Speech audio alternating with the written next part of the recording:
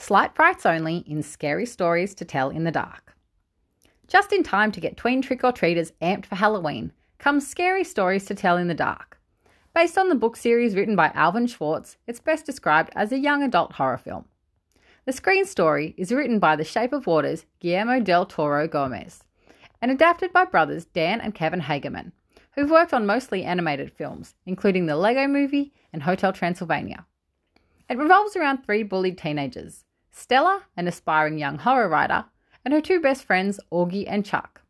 On Halloween, they decide to exact some revenge on their tormentor, Tommy, but when it doesn't go exactly as planned, they wind up hiding out in the car of a stranger at the drive-in, named Ramon.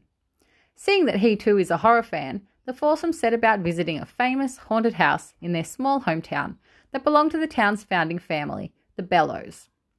When Stella steals Sarah Bellows' book of horror stories, new chapters begin to appear in the book, this time featuring her posse one by one. As life begins to imitate art, Stella races to destroy the stories before she too becomes another scary story.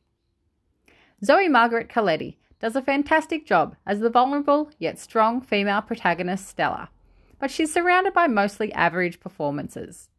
The characters for the most part are wafer thin, and because of this, there's little to no emotional impact when they start meeting their premature deaths.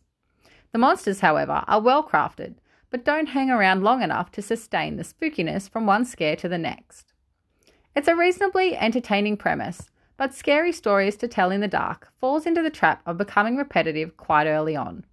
This eliminates the intrigue and the tension it needs to keep you enthralled as a viewer, and though it tries to make up for these through countless jump scares, more often than not, they happen right when you expect them.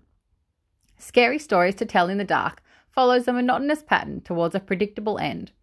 Based on its terrifying trailer, this film had the potential to inspire nightmares, but the full-length feature barely managed to keep me from falling asleep. Given its slightly younger demographic than that of most horror films, it can be forgiven for not scaring the pants off a wider, read older audience, but it misses an obvious opportunity to incorporate more humour that could have satisfied both. Overdone jump scares meshed with underdone characters and a mostly serious, repetitive script might be enough to hold the attention of younger teenagers dipping their toes into horror movies for the first time, but everyone else should probably give this one a miss. See it if you enjoyed the books or you're a teenager. Skip it if you disliked the Goosebumps movie or you haven't seen it. It gets 2 stars out of 5.